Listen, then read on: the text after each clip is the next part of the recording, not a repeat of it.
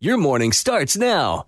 It's the Q102 Jeff and Jen podcast brought to you by CVG Airport. Fly healthy through CVG. For more information, go to CVG Airport /fly healthy. It's Shia LaBeouf this morning. Yeah, this is a really unfortunate story. FKA Twigs has filed a lawsuit against her former boyfriend, Shia LaBeouf, accusing him of relentless abuse, including sexual battery, assault, and infliction of emotional distress. She also accuses him of knowingly giving her an STD. Don't know what she's looking for in damages, but she says the money will be donated to domestic abuse charities. Now, the two met in 2018 when she was cast in his movie Honey Boy. They started dating shortly after filming Wrapped. Things started off really great, but it wasn't long before Shia started acting differently. He'd have rules about how many times a day she'd have to kiss and touch him. He didn't like her talking to male waiters, and he didn't let her wear clothes to bed. He became scary to be around. He'd sleep with a loaded gun next to the bed, and when she tried to leave, he'd terrorize her. He'd also violently grab her, wake her up in the middle of the night, and choke her, lock her in rooms, and yell at her. These are the allegations. Wow. In the lawsuit, she says, quote, "What I went through with Shia was the worst thing I've ever been through in my whole life. I don't think people would ever think that it would happen to me, but I think that's the thing. It can happen to anybody." Everything culminated in February of 2019 with a scary experience when they were out driving in a remote area. Shia was driving recklessly. He removed his seatbelt and threatened to crash unless she professed her love for him. Yeesh. She begged to be let out of the car, so he pulled over at a gas station, and she got out, but he also got out. He assaulted her, threw her against the car, screamed in her face, and forced her back into the car. Wow. After word of the suit got out, Sia backed her up with her own story. She said, quote, "I too have been hurt emotionally by Shia, a pathological liar who conned me into an adulterous relationship claiming to be single. I believe he's very sick, and I have compassion for him and his victims. Just know if you love yourself, stay safe, stay away." And Shia isn't copping to all these claims, but he does admit that he has issues. He sent an email to the New York Times, and he said, "I'm not in any position to tell anyone how my behavior made them feel. I have no excuses for my alcoholism or aggression, only rationalizations. I have been abusive to myself and everyone around me for years. I have a history of hurting the people closest to me. I'm ashamed of that history, and I am sorry to those I hurt. There is nothing else I can really say." Another former girlfriend, a stylist named Carolyn Foe, also came out with claims that Shia was violent and abusive during their relationship. In another statement, Shia added, "Many of these allegations are not true, but I owe these women the opportunity to air their statements publicly and accept accountability for those things I have done." He added that he's a sober member of a 12-step program and is in therapy. And, quote, "I am not cured of my PTSD and alcoholism, but I'm committed to doing what I need to do to recover, and I'll forever be sorry to the people that I may have harmed along the way." He has a history of turbulent behavior, but these are the most serious accusations that have been made against him. So I do hope he is really seeking therapy and getting help. That's a good question. It is in process now. The New York Times says Cleveland has decided to dump the Indians' name, which they've used for 105 years. It could be picking a new mascot too quickly can cause an early backlash, and they want some time for this to soak for some people. The history of the name is debated, although the most common story is that it was a tribute to Louis Sockalexis, a Native American who played for the team when they were called the Cleveland Spiders in the late 1890s. Sockalexis is considered the first person of Native American ancestry to play in Major League Baseball, but there are conflicting reports on that. Even if the name was originally meant as a tribute, professional sports have been under intense pressure to stop using Native American names and imagery. And that's partially because teams and fans have not always treated the Indian Association with respect over the years. The Cleveland organization has not commented, but they are expected to announce this week that a new team name will be in place by the 2022 season. It is expected that they'll use a temporary name in 2021, and that could be the Cleveland baseball team, just like the Washington football team. But one source says they could play one final year as the Indians. This change is not a big surprise. Cleveland has been taking steps in this direction over the past decade, beginning with the phasing out of the Chief Wahoo logo, which was an Indian caricature. And this past summer, when Washington dropped the Redskins name, Always feel confident on your second date. With help from the Plastic Surgery Group. Schedule a consultation at 513-791-4440 or at theplasticsurgerygroup.com. Surgery has an art.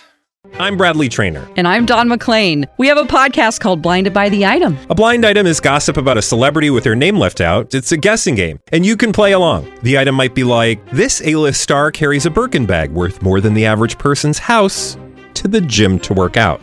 Pretty sure that's J-Lo. And P.S. the person behind all of this is Kris Jenner, LLC. We drop a new episode every weekday so the fun never ends. Blinded by the Item. Listen wherever you get podcasts and watch us on the Blinded by the Item YouTube channel. Cleveland said they were reviewing the future of their name. Some fans want the organization to return to the Spiders, which they used from 1887 to 1899. Cleveland was also called the Naps between 1903 and 1914. A nap? The Naps? The Naps, N-A-P-S. What the hell Beats is a me. nap? I know. I'm like, what's a nap? What is it? Not quite sure, but it could be short for something else. Maybe they could, yeah. But I would love that name. Let's do that. Let's call the Nap. I'm down with the Naps. Yeah, why not? Other pro sports teams, including the Atlanta Braves, the Kansas City Chiefs, and the Chicago Blackhawks, have said that they have no plans to change their names for now. Yet. Right.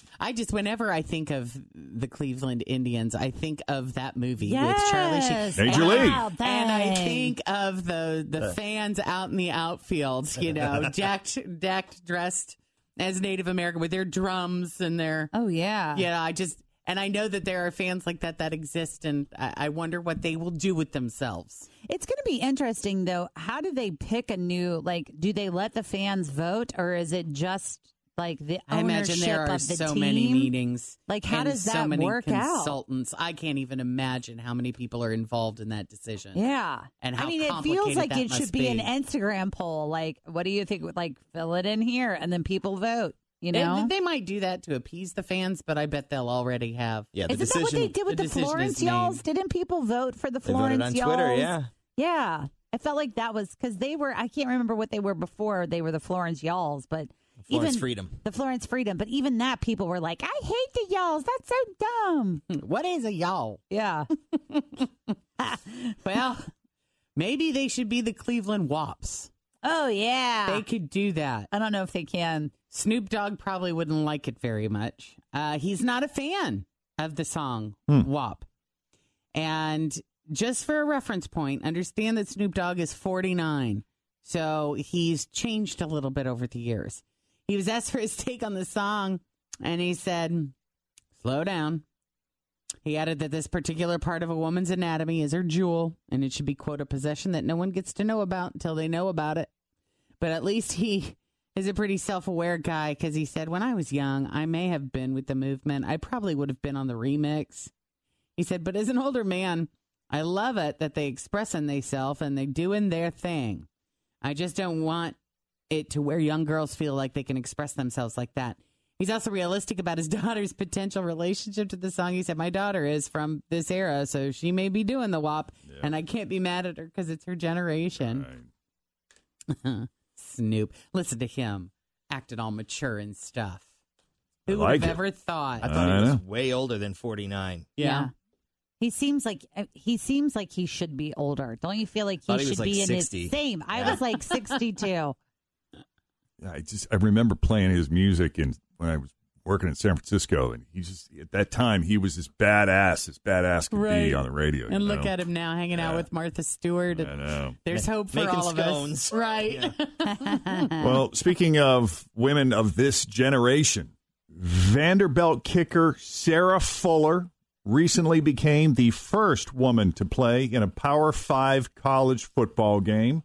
And now she is the first woman to score in a Power 5 game. The Power 5 conferences are the major ones, the ACC, the Big Ten, the Big 12, the Pac-12, and the SEC. In a game against Tennessee on Saturday, she kicked an extra point in the first quarter to tie things up 7-7. And here comes Sarah Fuller onto the field. Now she can be the first to make an extra point at the Power 5 level. Right through there.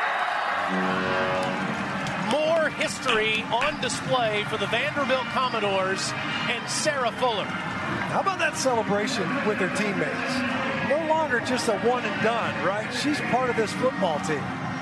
She is. She was very excited, as were her male teammates. It was a very cool moment. She also kicked another extra point later in the game, but ultimately Vanderbilt lost 42-17. Afterwards, she said, quote, "At the end of the day, they treated me like an athlete, and that's the best I could ask for." That's pretty awesome. It is awesome. And speaking of athletes, this is a cool story. Johnny Bench auctioned off some of his memorabilia to raise college tuition for his two sons, including his last home run bat, his last Reds jersey, a 1968 Rookie of the Year award, and his Gold Glove awards. So some really cool big stuff. So a friend of his named Alan Horwitz bought all of it and then gave it right back to him. Wow. He paid ridiculously high prices so the stuff wouldn't be bought up by collectors. He spent somewhere between $1 million and $2 million. And cool. Yeah, and this is what he said. He said, seeing how hard he worked to be recognized the way he was after all of these years, only he deserves them. Johnny says the news brought him to tears. He's going to have some of the items displayed at the National Baseball Hall of Fame, Reds Hall of Fame, Oklahoma Hall of Fame, and the Johnny Bench Museum in Binger, Oklahoma. Those items will be well taken care of. Yes, they will. Isn't that cool? Mm-hmm. Thanks for listening to the Q102 Jeff and Jen Morning Show podcast, brought to you by CVG Airport. Fly healthy through CVG. For more information, go to CVG Airport /fly healthy.